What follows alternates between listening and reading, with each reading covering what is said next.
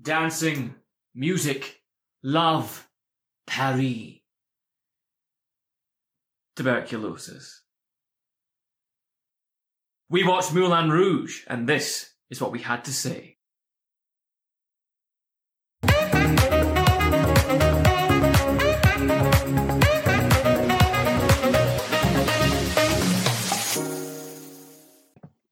Set against the backdrop of a spectacular Moulin Rouge show, an idealistic young writer is drafted into a bohemian entourage and falls in love with an ambitious but doomed showgirl who is caught between the hero and a ruthless duke.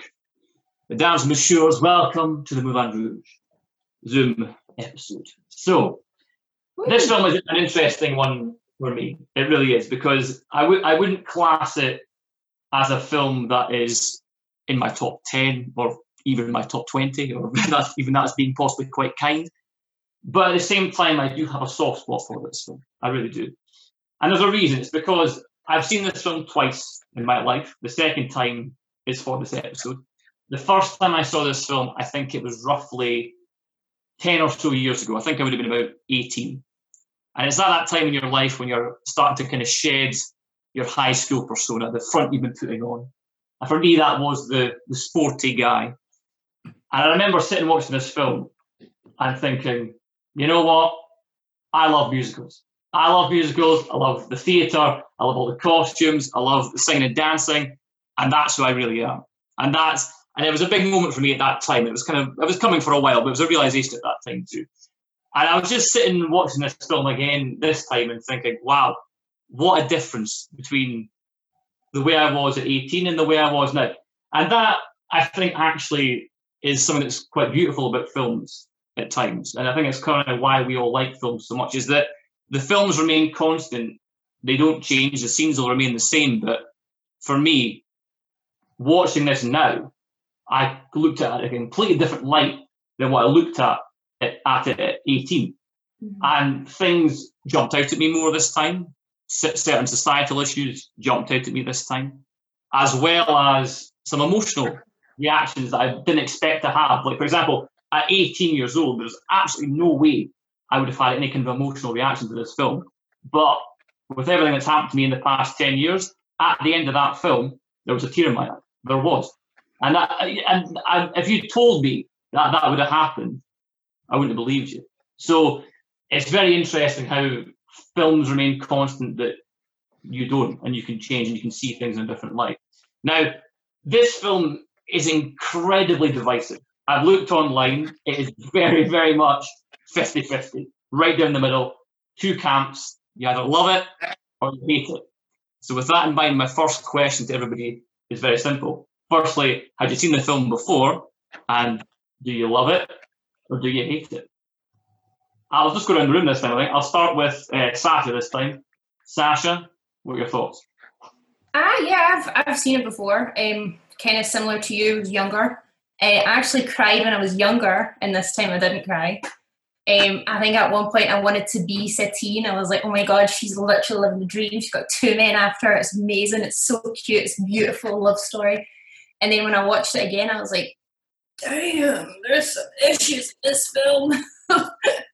It's hardcore. There's loads of beautiful moments. There's loads of interesting moments. I look at movie making differently, like shots and stuff like that. Whereas back then I was just like, oh, this is so cool. They're all dancing and they're having a great time. And I want to be in the Moulin Rouge. But yeah, it's very different now. I don't hate it. I don't know if I love it, but I'd probably go closer to love it, because it's one of those movies that's just like, oh, okay, maybe I'd have to watch it one more time, like when I'm like 50 or something, to see how much it changes.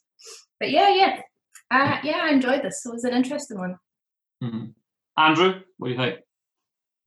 I'd never seen it before, so this was the first time. I distinctly remember my big cousins, the two of them, they loved it. I think it was their favourite film when they were younger.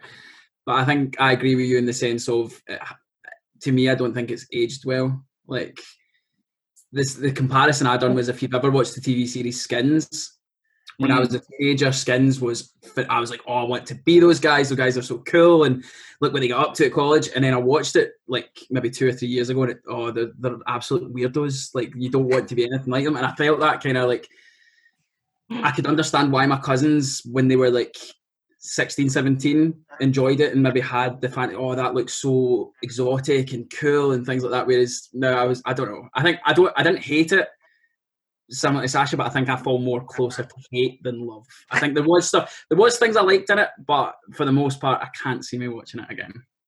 Fair enough. Paul, like a virgin stirrup? There you go. I'd never seen this before, funnily enough. I know that's a shocker. Never seen it, expected to hate it, came out loving it. Yeah.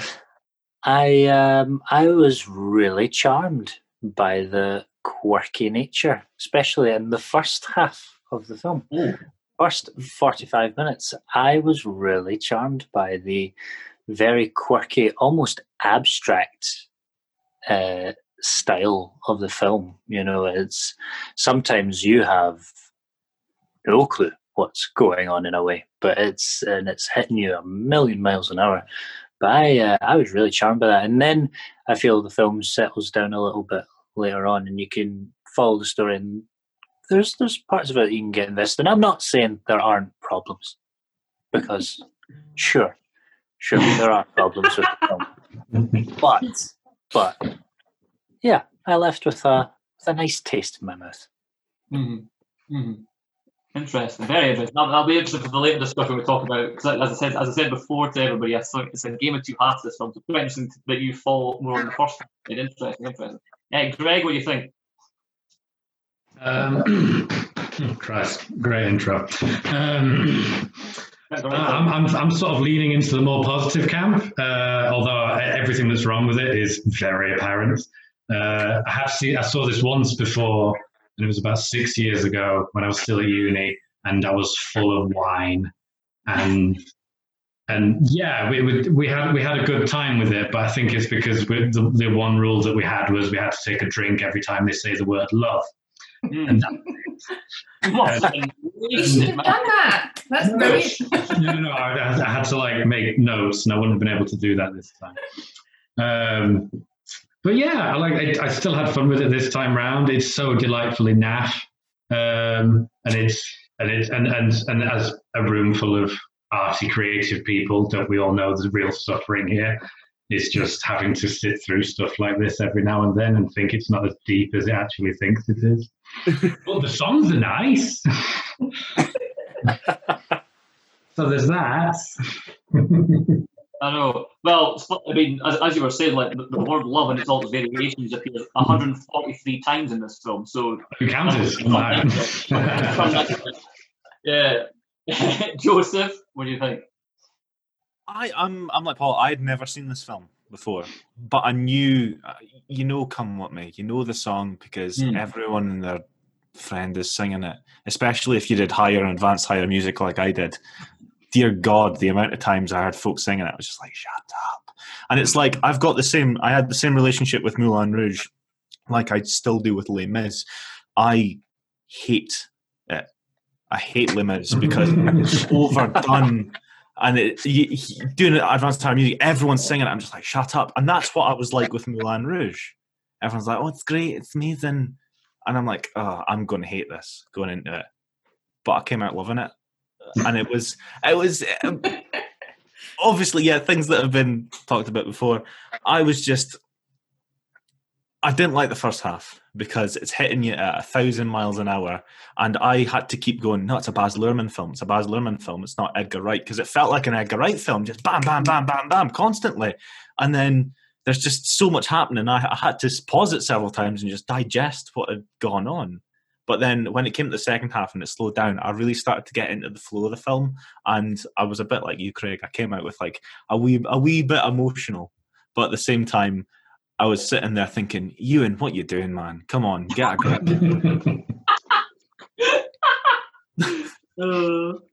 Okay.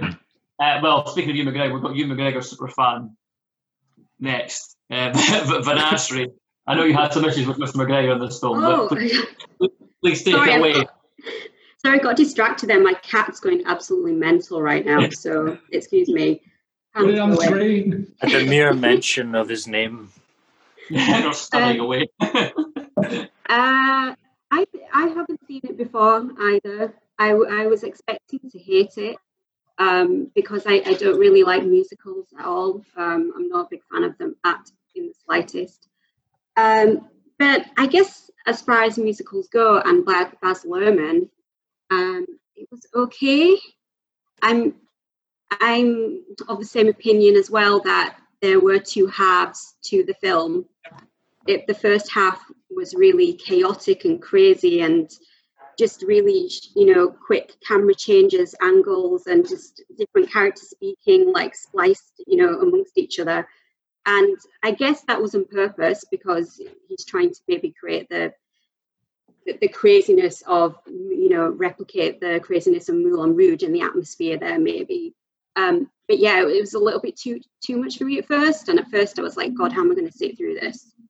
But then the second half just did get better.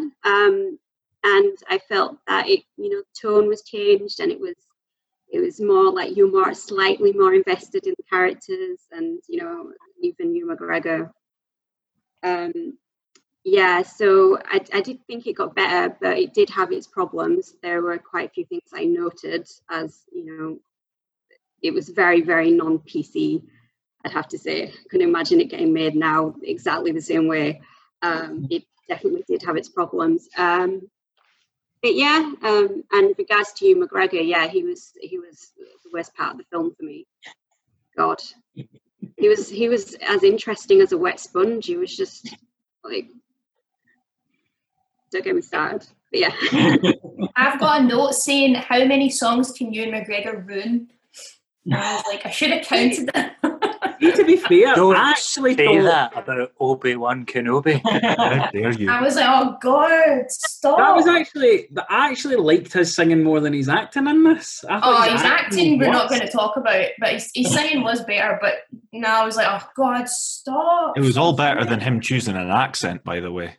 He couldn't stick to one. But at the same time, I'm with Paul. Don't slag off Obi-Wan Kenobi. There we go. Yeah, that was the biggest heartache I had. Was I'm going, oh, it's my favourite Jedi. I have to.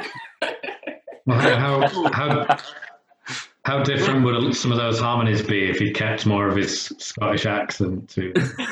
Worse. Is his dad in it not Scottish though? Like his old dad? This is something I was going to say. Like, this is the thing. Was he Scottish? Or because obviously he's described as an English writer, and this is one of my major gripes, not just in this film, but in a lot of Hollywood films, bigger films that are not set in the UK or made in the UK, but some films made in the UK too, is this generalisation of English and British. And it annoys me sometimes when it comes to this sort of thing, because this is the thing.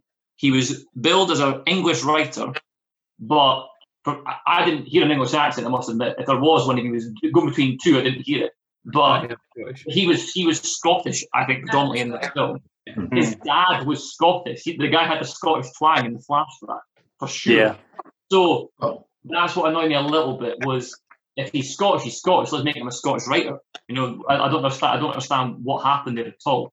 There is a fun fact coming later in the game, which may be true, it may be a lie. Well, we'll see. So it's everyone's new favorite game show, but we'll see that later. But it annoyed me, that it really did.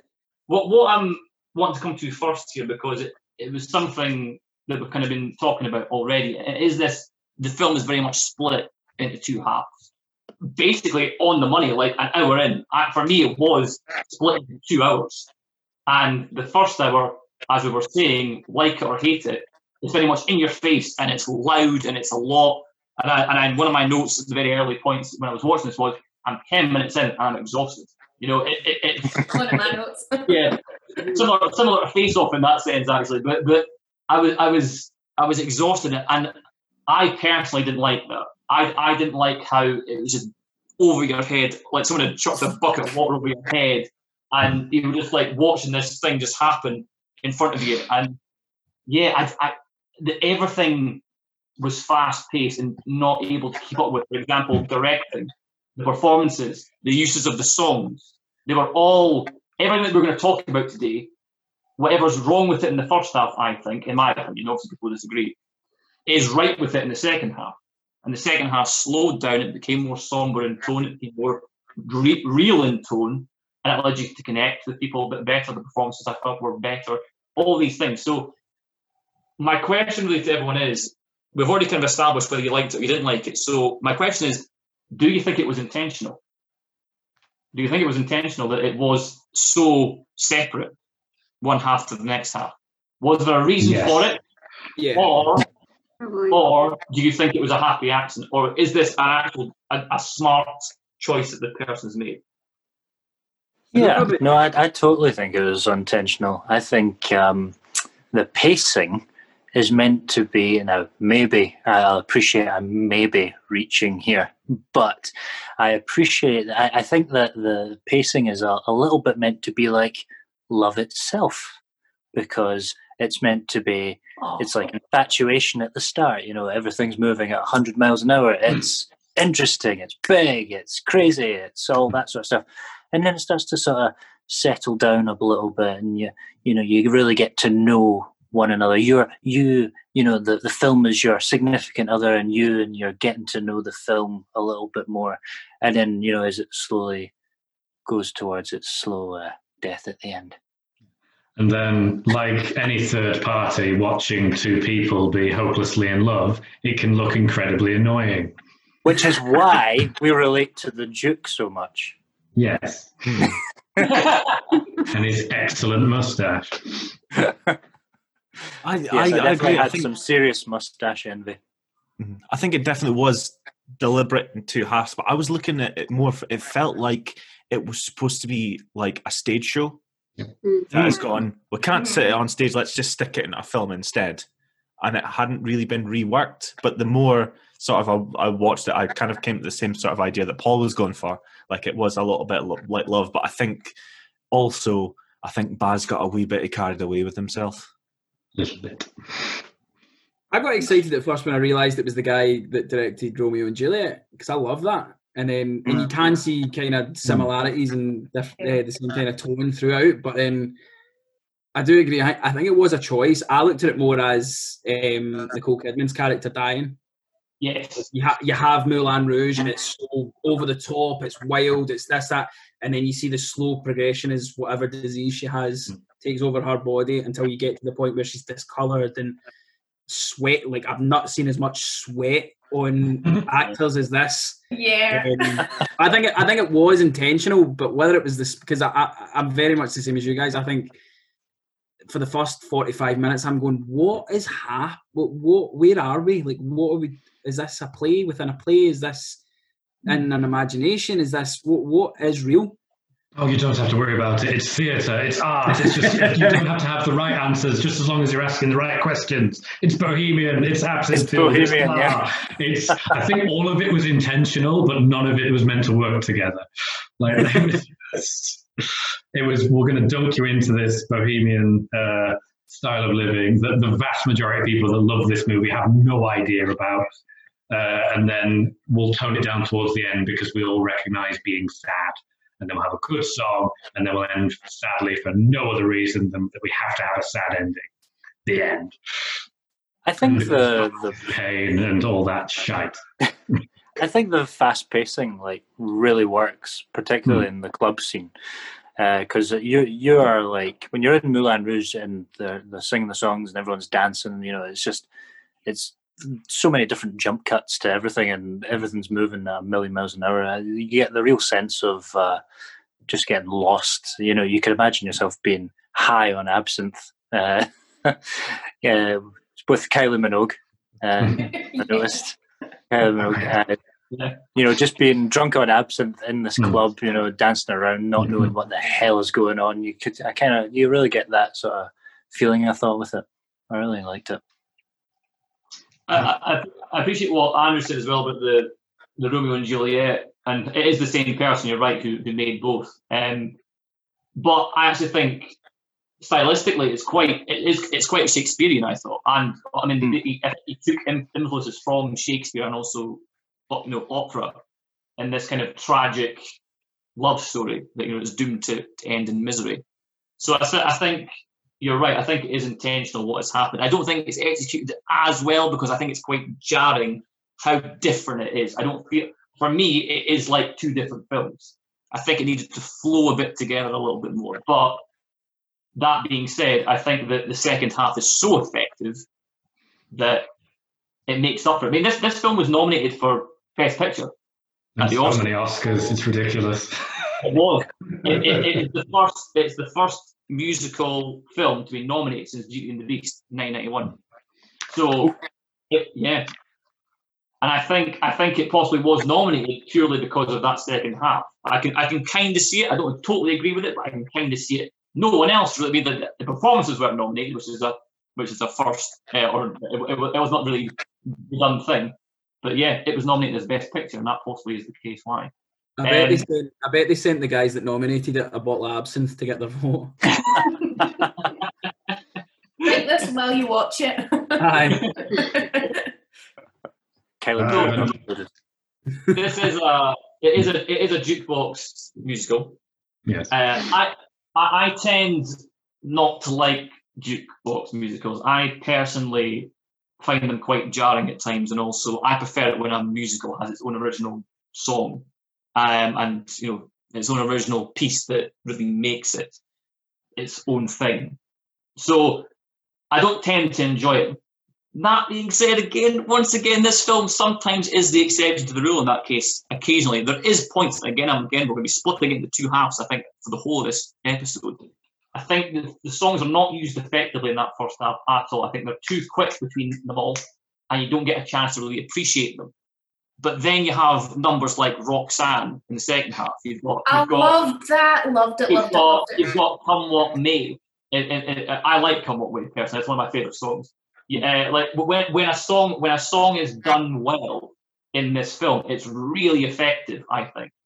And that Roxanne scene, I'm sure we'll talk about that for sure, because it's a wonderful, wonderful scene. It's really done really well, going between the two aspects and the way the music is used, really, pulling your heartstrings there.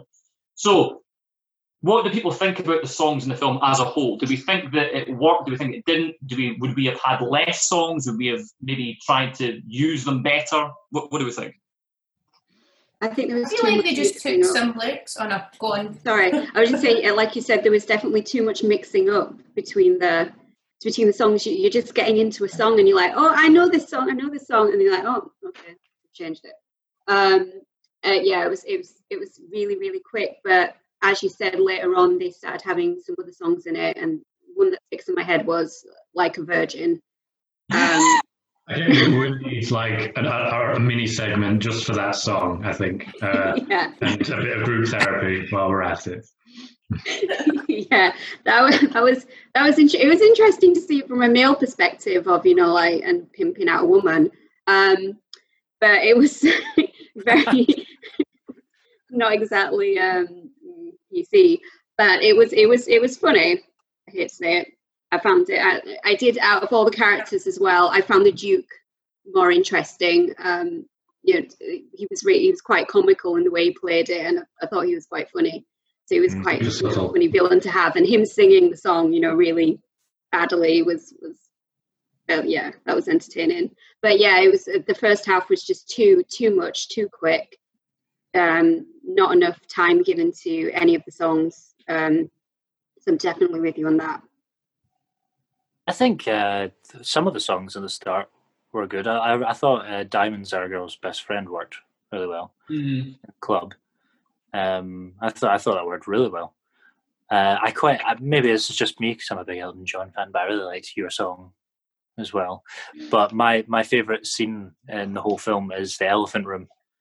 So I really, really enjoyed Your Song, and the quick, like the elephant room scene in particular is like where I saw the most sort of stage show part of this. Like you could just imagine them like moving around on stage, him trying to hide from the Duke.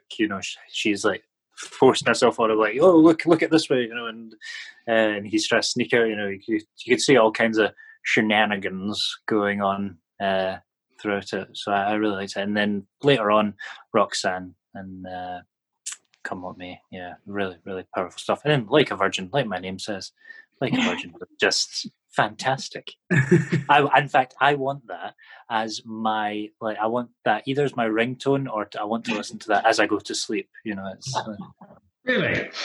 yeah. I could die happy never hearing Jim Broadbent say the word virgin again. No, something about it really soothed me. I had no issue with the songs. I thought because I similar to Craig saying about not liking like jukebox musical. I don't mind them if the songs are quite obscure. So if I've not heard them for years, I'm like, oh, that's a great song. So I did like your song, but the issue I had with it was when they started putting it in the script and they just kept saying the same words over and over again. I'm like, right, we get it. Next bit. But again, I think Roxanne for me was the standout. I absolutely hated Like a Virgin. I was creeped out beyond belief. And it was like there was certain ways that they were singing it as well, where it was just like, and the eye contact. We're just two different men. Good guys. My issue wasn't the songs. I thought the song choices were great. It's just it was the repetitiveness of them. They just came back over and over, especially in the first half with Diamonds Are a Girl's Best Friend and Your Song. They just kept, when they were talking to each other, it was like a wee kind of cheeky wink where it's like, I heard that song, and I'm like, right, keep going. Not that pop music ever gets repetitive. Just taking lyrics and using them like, oh, we'll just use this lyric again because it makes sense. Oh, we'll just use it again because we've used it again and people know what it is. And I was kind of like, oh, whatever, man. We've paid the royalties for these songs, so let's use the lyrics. Let's get our bang for our buck. I thought I really liked the Like a Virgin bit, just because it was a rehash of the song. It wasn't a direct cover. It was like a restyling of it, which was really interesting. And the style of creepy bastards. Yeah. It worked in context of the film. Within the context between the two characters singing it, it worked. I wouldn't pay for that. I wouldn't want to see Jim Broadbent. I would like Jim Broadbent to do a whole Madonna album, because that would be great. That's the new Christmas #1. But the Roxanne song, it was like a triple threat for me. It was not only I really like Roxanne because I like the Police because I'm weird, but it was also mashed up with, I think it was Tanguera by Mariano Morris, I think, as well, which is the part Ewan McGregor was singing, which he sang okay. It was a really nice mashup because it had a balance between the two songs, whereas the rest of the songs were just like bam, bam, bam, here's another one. And like Vanessa was saying, you don't get time to go, oh, I know that one.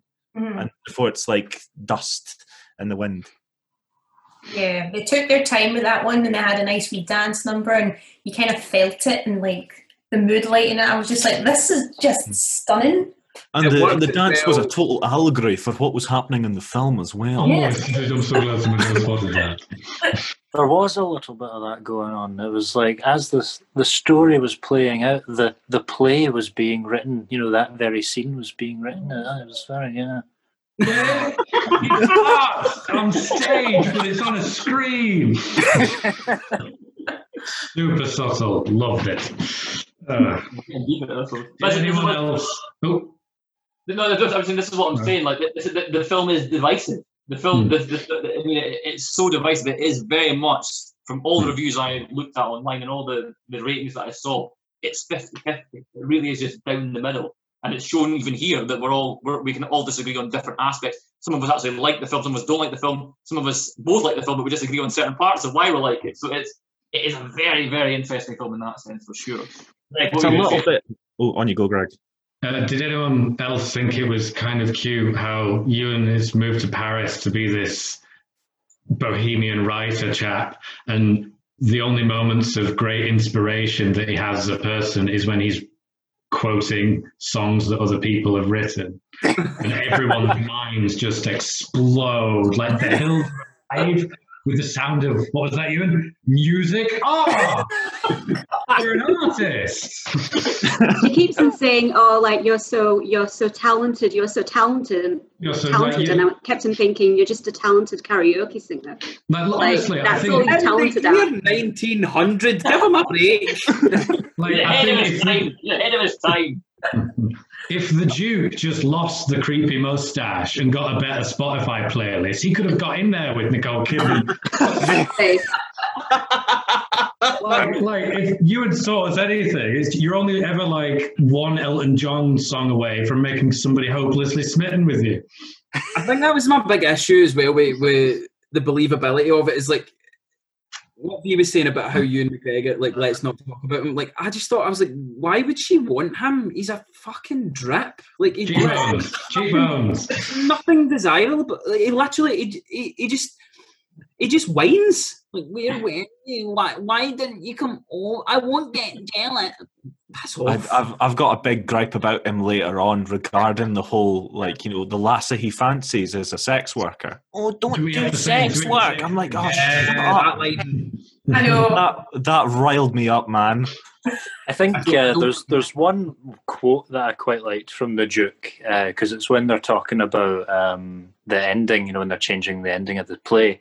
And I thought, you know, he says, let Zibbler keep his fairy tale ending, you know, and it's like, yeah, okay, because he's got this idea in his head how it's all going to work out, and then really what you would expect is maybe not going to turn out that way.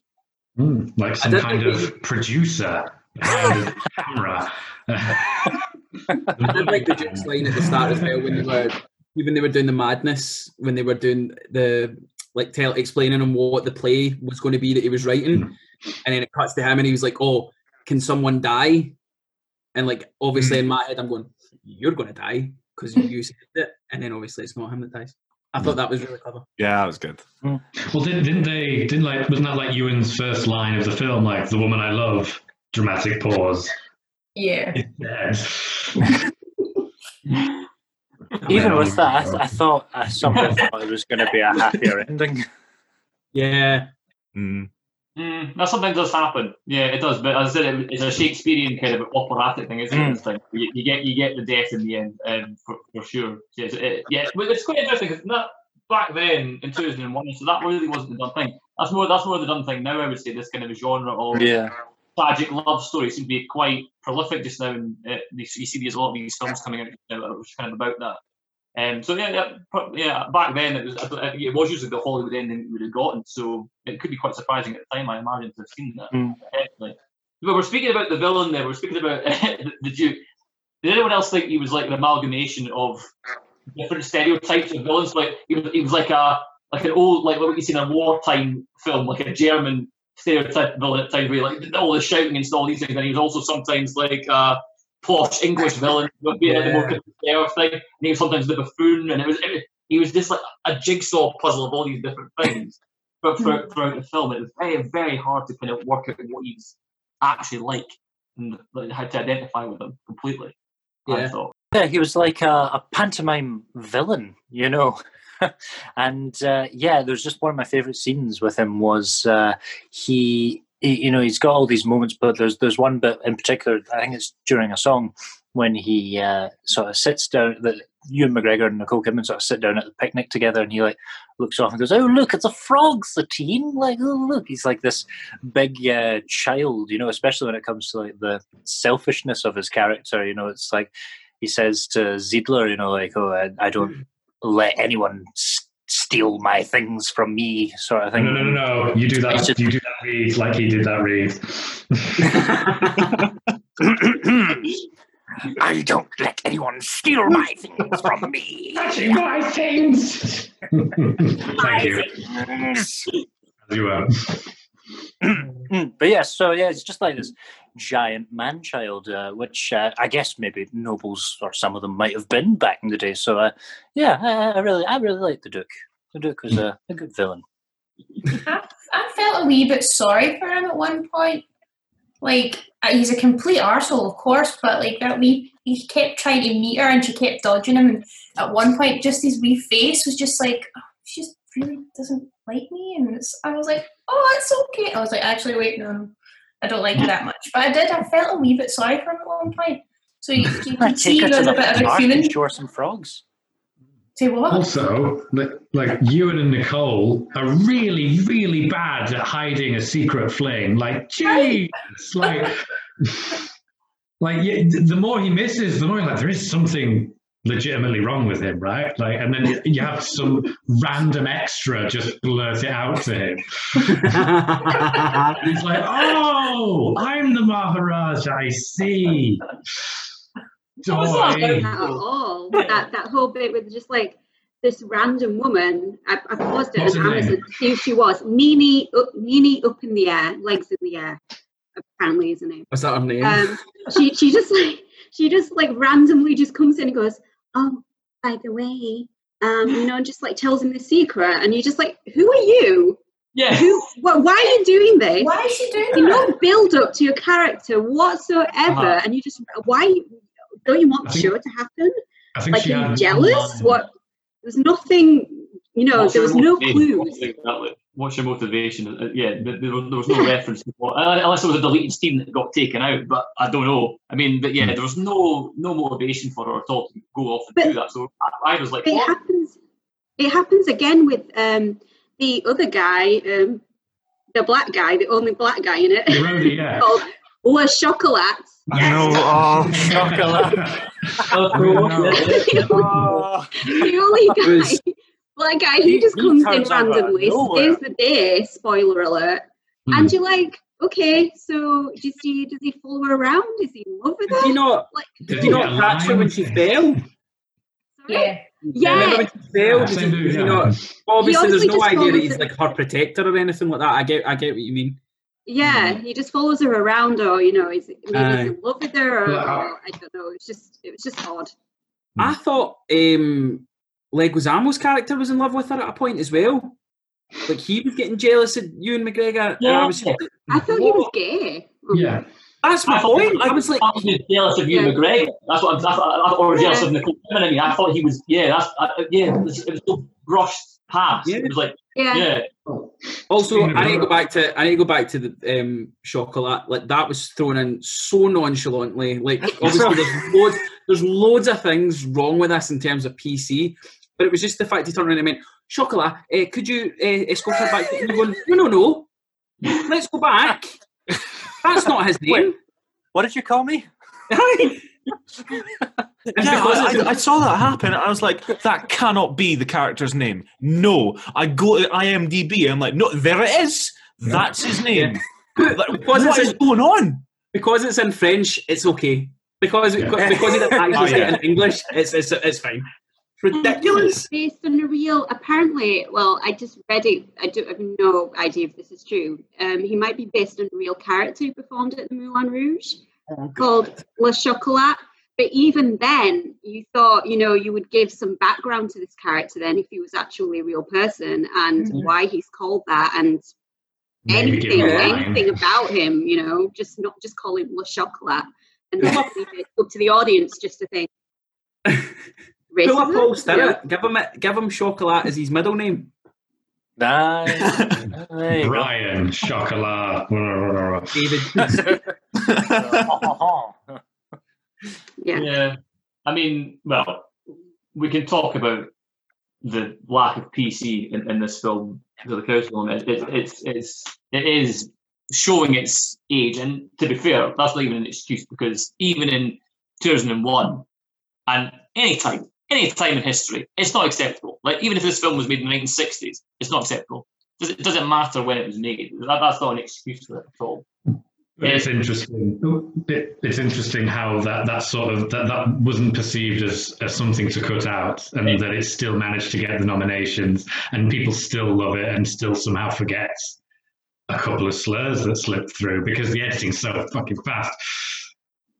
Never mind extras with chocolate names and no lines.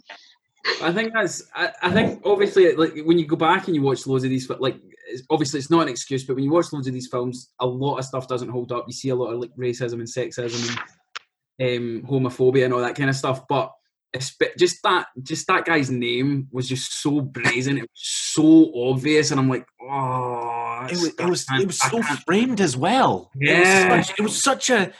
It like hung in the air for a moment. Like, no. And he looked so sad. I know. It was like his like name was said, and there was just a hard cut to his face for like at least 3 seconds. You kind of almost want everyone else in the room to go, Whoa! You can't say that It's not cool. It's completely breaking out. Just someone going, "Hold on, Ewan, stop it." because it wasn't as if he was like a really skinny guy. He was just this big, massive guy. It's like, Aye. wait, hang on, couple of words back there. What did you say? So, well, sorry, on you go. Oh, no, I was just going to say that, I mean, I don't know if you were going to mention it as well, the underlying misogyny as well in this, and with, the whole character of Satine, who just exists as an object for like men to look at, which is what is Moulin Rouge, that's what the show is. But then within the film, she's just there to be the object of this guy's affections, and just a way of, a Zidler to make his money and his cash for the show. And she's just happy doing that. And she has no aspirations of her own. She's just, just happy just to be pimped out and just be on stage for Moulin Rouge and to die for Moulin Rouge. And also at the end, spoiler alert again, sorry, with the Hugh McGregor's character, all she basically exists in the end for is just to be inspiration for his writing, like, he's so terrible at writing, he needed someone to die to give him inspiration. That's all she is in this, it's terrible. And she's dying of like tuberculosis or whatever on stage as well, spreading it to everybody. That's another factor. But it's just so unbelievably sexist. But I guess so is those times were as well. But it was a missed opportunity for the film to kind of explore that, and for her to explore more of that character. Yeah, and Flair showed Sorry, was the motivation to be like she was wanting to be an actress? Yeah. Yeah, and I think that's why she. Yeah, okay. I'm sorry, I tweaked that now because they mentioned it like 2 seconds in. Yeah. Like, in the very, I think when her and Jim Broadbent are getting changed in that dressing room made of people's dresses, and they're talking about is he here and going to be an actress because etc. But it's just so it's just so quick. It's just like ooh. And it's gone, and you can miss it easily. That was the case with the Chocolat thing as well. Like, it felt like there was an edit that was missing that would have introduced or at least made that a hell of a lot less jarring. And it just got lost on the cutting room floor somewhere, along with hundreds of other edits of that opening ad. I mean, let's not forget the most overtly thing, in my opinion, which was the actual show itself. So, like the Bollywood production, which has obviously been whitewashed to high heaven. But the problem with it is this. Well, there's many problems, but so apparently Baz Luhrmann went off before this film and went off, and he was just touring around India, I think is the story, and he saw Bollywood productions, and he thought, oh, I'll bring it over to my film, and we'll do it here. So that's why it was done. But obviously, it's a complete. I just don't understand why he thought that would be acceptable to do that. To take a culture across and just conjure it into his film, not bringing across anyone of that ethnicity, of that culture who is there, and essentially whitewashing it completely. As of the time period, I think that was something that was sort of done. I think you'd have to bring in a bunch of native extras in for that as well, and then try and explain that away. Like I didn't see it as much of a glaring cultural faux pas. Like, it was just more of like it was just another piece of excess to add on to this already excessive cake of stuff that they made of singing, dancing, dwarf actors, tattooed people with snakes. I didn't see it as problematic. I don't think it was turned into window dressing, which in of itself is a little problematic. But I mean, the problem maybe lies a little bit in the writing of it, But the way it was set up to do the show in the film itself, because the way they get the idea is from the elephant room scene, and obviously there's all the iconography in there that they sort of, it's like that scene where in films is where you're like, they're looking for an answer, and it's like the first thing they see, and it's like, okay, well, this is the idea now, so I guess we're rolling with it. But I can definitely see why there's a problematic issue with looking at it in 2020. Just say, I guess, like I'm Indian myself as well, so, and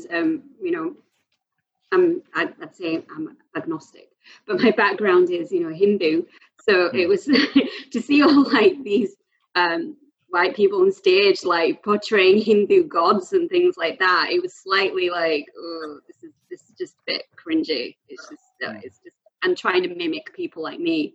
It was cringy for me. I wouldn't say I was really offended by it because I'm so used to seeing it, but I guess that's a symptom of the problems that we have with film, just taking bits of culture and just basically taking the culture, but then the film itself not being diverse, and then calling people like Le Chocolat.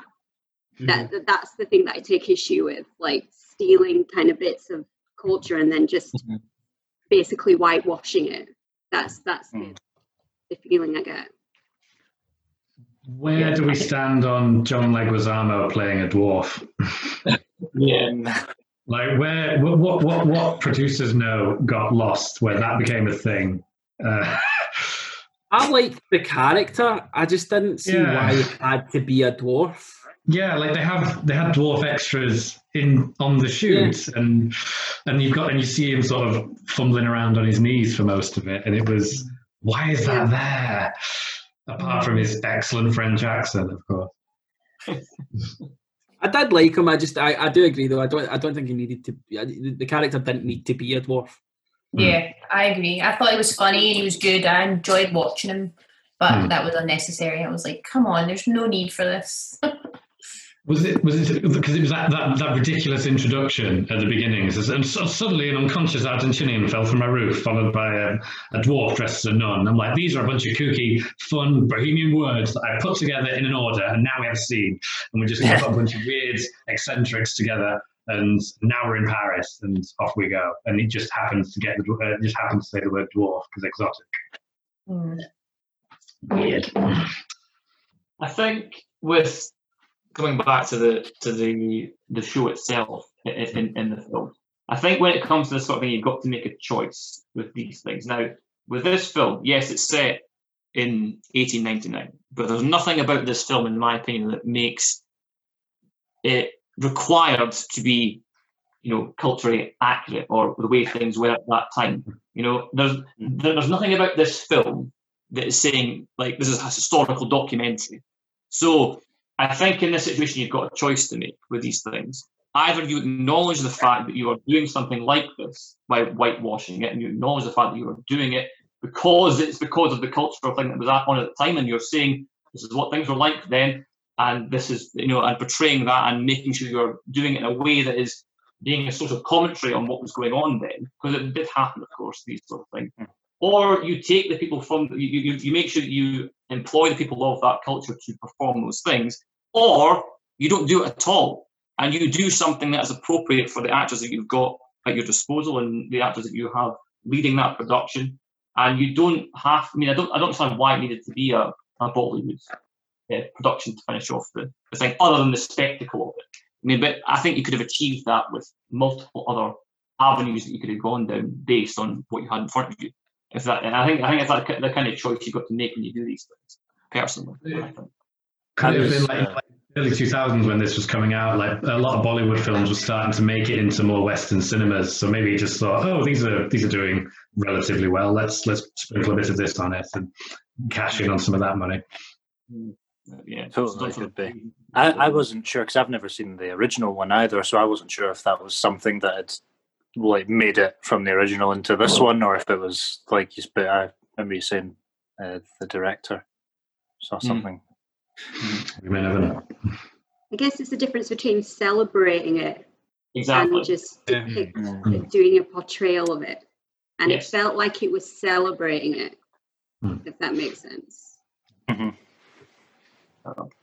It definitely does remind me a little bit of, we've maybe seen or heard of pantomimes like back in the day that were less than PC as well, you know, and it certainly reminded me a little bit of one of those, particularly with Jim Broadbent and his eyeliner and all that. I have a note here somewhere that just says Jim Broadbent is too horny for the camera. Like every time his mouth just got within like a couple of inches of it, I'm just recoiling a little bit. I would posit before we move on that Jim Broadbent is the actual villain of this film. Yeah, I agree. He tells us he doesn't tell her that she's dying. Classy. Dumps it on her when she tries to run away and thus cost him his entire business. Signs his business away to a completely unhinged man baby. And what was the other one? Made her dump Ewan for no fucking reason. Then just rather than just, hey, maybe tell him that you're dying and then this all goes away. No. Break his heart first and then he'll fuck off. And we won't know. Genius. The classic formula, is it? The classic romantic comedy or romance film formula, isn't it? You know, falling in love, something happens, you tell them you don't love them, and you actually do, and all. It's all very formulaic. The liar revealed. It's a very old one, that, and it's boring. I love it when the heroes in these formulas. I love it when the heroes in these formulas, you know, have their heart broken, and then they come back to save the day and shove a bunch of money over them and call them a whore. I love that. Also, that like Ewan, like he's writing the script to this play that the film then follows, right? So Ewan writes. There's a scene where he's writing a moment where the Maharaja convinces the poor sitar player that the courtesan's been unfaithful to him, and it breaks his heart. And then the whole end of the play happens. And then half an hour later, the same twist that he wrote happens to him, and he doesn't think, hang on, maybe, just maybe, I'm not. Why do you all like this film? I think what the film's trying to say is it's not about the Moulin Rouge, it's about how Ewan McGregor's character is actually a prophecy maker. Yes. And what he writes on the page comes to fruition. That's exactly like some kind of like Parisian Total Recall situation. Nice. But yeah, he wrote his own twist, and then he forgot about it, and then just felt really sad for a bit, and then had to go and basically channel himself. Well, that's what happens when you're a bohemian writer for the 1900s, plagiarizing songs that came out in the 60s. Like you don't remember what you plagiarized. And can I say, as somebody that has done a little bit of poetry, poetry does equal sexy time every time. Jesus, that scene with Nicole in that elephant, just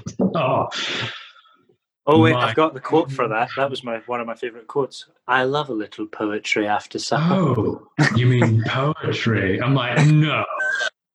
Yes. Right, I also liked. I'm ready for the first game. Sorry. I was going on. Fun fact or fake news is the name of the game. So I'm going to read 4 statements. 2 of them are fun facts about Moulin Rouge. 2 are fake news, which I've made up. You each have 1 question each to try and work out which 2 are which. All right? So everyone's got 1 question, and you've all got to decide what you think is the 2 truths and the 2 lies. Statement 1. Filming was halted for 2 weeks after Nicole Kidman fractured 2 ribs and a knee. Number 2. Nicole Kidman stayed in her trailer for a whole day after thinking that she had broken the $1 million necklace that she had around her neck in the scene in the film, in the rock stand bit. Number 2. The crew rubbed Coca-Cola into the floor so the dancers wouldn't slip.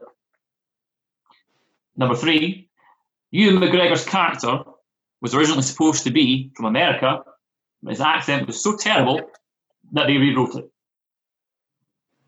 There are your 4 statements. You've each got 1 question. I'll answer them as best I can, and then you've got to guess. Go for it. First, I just want to put us to the floor. The last one seems quite true, considering I've seen Beauty and the Beast, the remake, and his French accent was not good. His wife is French as well, so I don't know how you... I have to think about a question first, though. I think that one's a red herring. I think because his accent is so abysmal, he's put that one in as well. I think that's fake. I know for the third one, having spent time around some dancers, that they do rub Coca-Cola onto the floor. So I think that is true. You have questions, feel free to use them. How did you say she broke her ribs? Yeah, I can answer that for you if you want. Break them?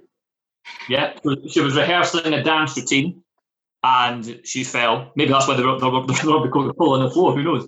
But yeah, so she hurt herself in the dance routine.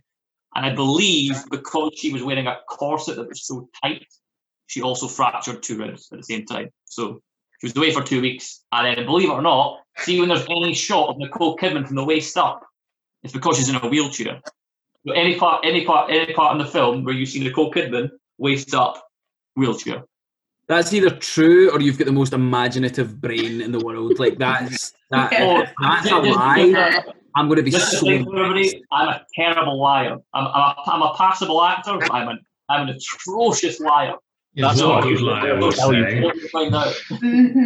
So this necklace was appraised at £1 million. Yep. Is that your question? No. Was the coat? Was it diet? So it's appraised at £1 million. So how did she lose it? That's the same question. You're stuck in a wheelchair. How she broke it. Why she thought she broke it. Yeah. Right. So apparently, as the story goes, it was a prank on set from the director and I think the costume department or something. So what they did was they gave her a fake necklace as a prank, and also because there was going to be a fake prop one anyway for rehearsing all these things. And so they had that. I think what happened was they made it so that they organised it so she would break it, and then she thought she had broken $1 million necklace, and then she ran off to her trailer before anyone could tell her it was a joke, and she apparently just refused to come out for the whole day until eventually they managed to get through to her and make her believe that actually it was a prop and not the real thing. I think I've decided on what's what.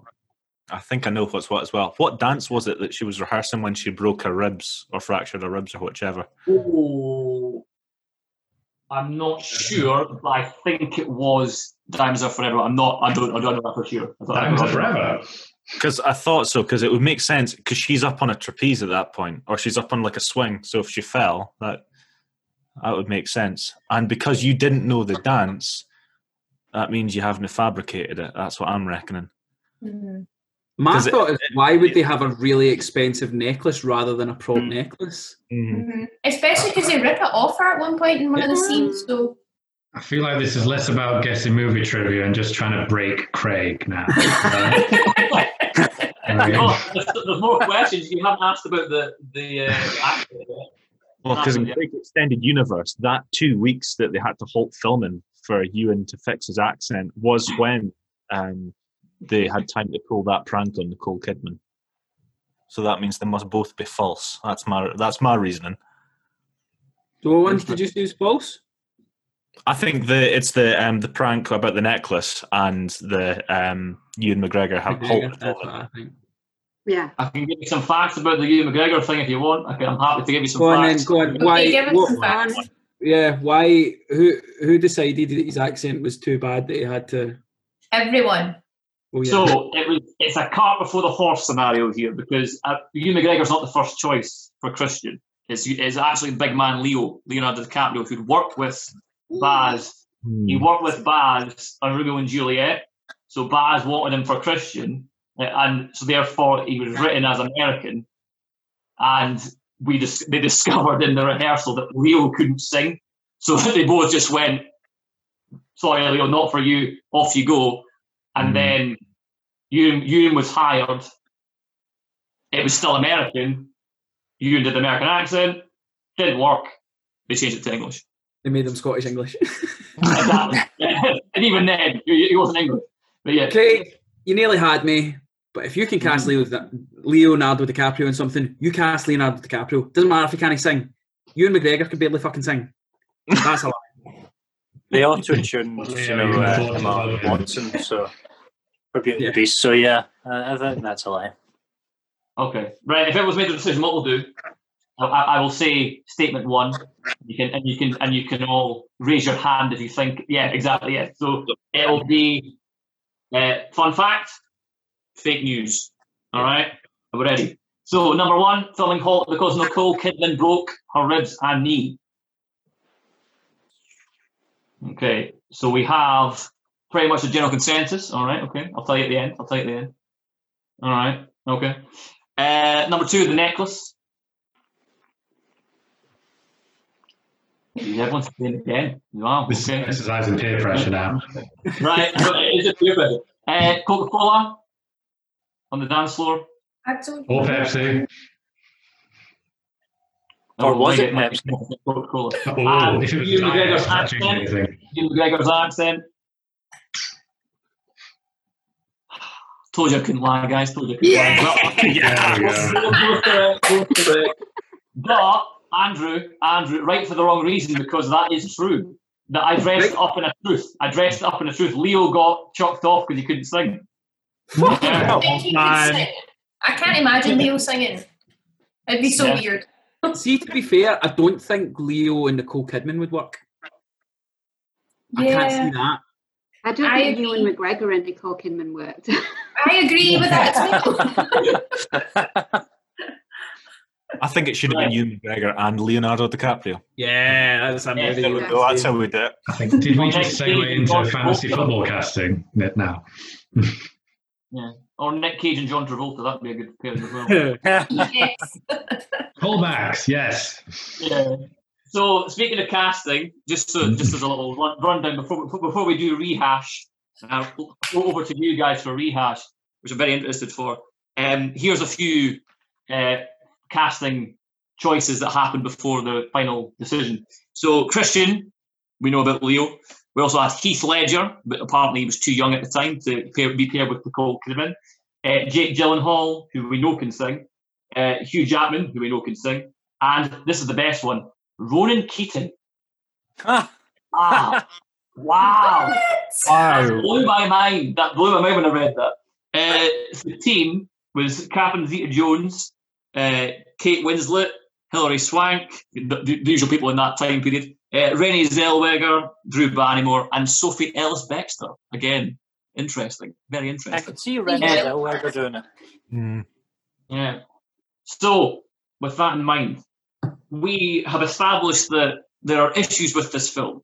In a lot of ways, there's issues with this film. We've talked about the fact that we think it possibly could be too fast-paced at times. The second half was better than the first half. Some of us disagree on that, most of us agree on that.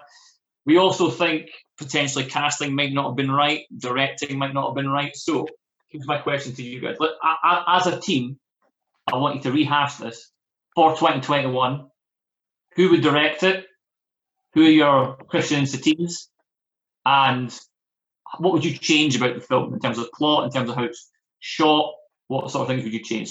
So we'll start with directing, right? So who do you think is the person to helm this film, this remake, to make it the way you want it to? It depends. Taika Waititi.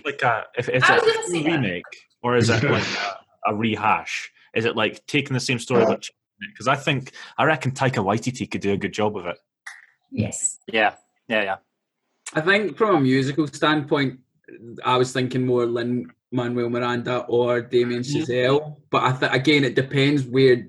If you want to go the first half of that movie, I would agree Taika Waititi. But if you want to have more of, maybe not as serious as the second side, but go more that kind of tone, you would go Damien Chazelle. I would want full first half, all the movie. Well, Taika Waititi. Taika's your answer then. There we go. Okay. I think is that our pick, or is there any more people to throw in the ring? I mean, I'd want like pre-2000s Tim Burton I have that. Yeah. Like, before he disappeared up Disney's arse and started recycling everything. But then would that not mean? Would that not mean Nightmare Before Christmas era? On you go, mate. Sorry. You'd have a gothic. Would that not mean we would need to cast Johnny Depp and Helena Bonham Carter? No. My caveat for this is that Johnny Depp and Helena Bonham Carter are not allowed anywhere near it. Okay. I had Guillermo del Toro. Yeah. All right. But then everybody dies. Yeah, I just thought you could make it even more like, Bizarre. fantastical and bizarre. Yeah. Mm-hmm. Right, who's the team? I thought we could have like either Saoirse Ronan or Letitia Wright as a good. Mm-hmm. I was gonna say Lady Gaga. Oh no! She was nominated for an Oscar. Did she win? She won for the song. I'm sure. Yeah. I did all of you in this. So you casted us? Yeah, because I was like, I'm going to cast you guys instead. Hilarious. Let's go with Sasha's pick then. Sorted. So Paul is Harold Ziegler. I thought Craig would be a good Duke. Oh yes, thank you. Yeah, all day. Christian would be Joseph. And then it was between V and Greg for the Green Fairy and Satine. And I was like, Greg should be Satine. I'd love to see that. With the hair, all right, okay. And you look like you've drank some absinthe. Yeah, I'll take Toulouse. Yeah, I don't know. I could just imagine you doing quite interesting things with it. And I was like, that's fine. I don't need wood in the film. So I was like, whoa, I don't need I'll be like Audrey at the beginning. You can't turn me into an absinthe fairy and then not join in. No, You can be the grass. You can be the woman that grasses him in. Yeah, the grass. So that's how I casted it. I thought it'd be quite cool. That's banging. That's brilliant. Yeah, I'll say that. Hang on. We have to lockdown, then that's fine. We can do that next year. If we can get Taika in and be like, right, Taika, we've got your cast. You should just do what you want now. So that's We're really good. We don't just need to work. 3-minute warning. Oh yes, you can warning it. I had like a suggestion of like for Zidler and the Duke having the tag team combo of Mads and Lars Mikkelsen. Yes, because I'd love to see that. I had such a hard time with who to cast as the Duke. I just couldn't see because how many different he played it. I couldn't pick it, so I ended up thinking like Shia LaBeouf because he's mental. He could be mental. Yeah.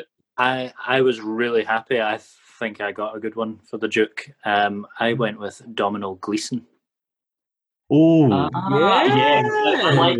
I like him. He's good. He's really good. Yeah. I thought he would do it justice really well. For Hux and Star Wars, that kind of vibe. Yeah, that would work. Right. Before we finish up, who's our Christian? Who's Donald Glover? Tom Holland. I thought they were not Tom Holland. No. He's too no. I think he's a former West End Billy Elliot. He can sing and dance. Yeah. Are you just about to diss Tom Holland? No, I don't think he's right for this role. He's not like mopey enough. Fucking Spider-Man, he's right for every role. He's great, but he's not like he's enough. Shy. He was a former Billy Elliot on the West End. He can sing, he can dance. He's the perfect. That's why I put he's Spider-Man now. He's got too much confidence. He's the most shy. I'm going to put that to the test. Well, there's another debate actually. I reckon we should have Jim Rash as like the bald conductor dude. Yes. Just because he's the dean in Community, and I think he'd just take the dean character and make him the conductor. Easy. The worst time to mention this. Why were all the we definitely have more musicians bald? Yeah. Right. Awesome. I like it. There's some good selections there. I think if you were going to go with Tom Holland, I think you'd have to pick someone that's kind of similar age for Satine, so it wasn't like the Heath Ledger or Nicole Kidman situation. Florence Pugh. Oh. Yeah. Yes. I had a minute. Just saying. 1 minute. Less. I had Daniel Kaluuya. Sorry, Daniel Kaluuya and Anya Taylor-Joy. Oh, I like that. Oh, that's good.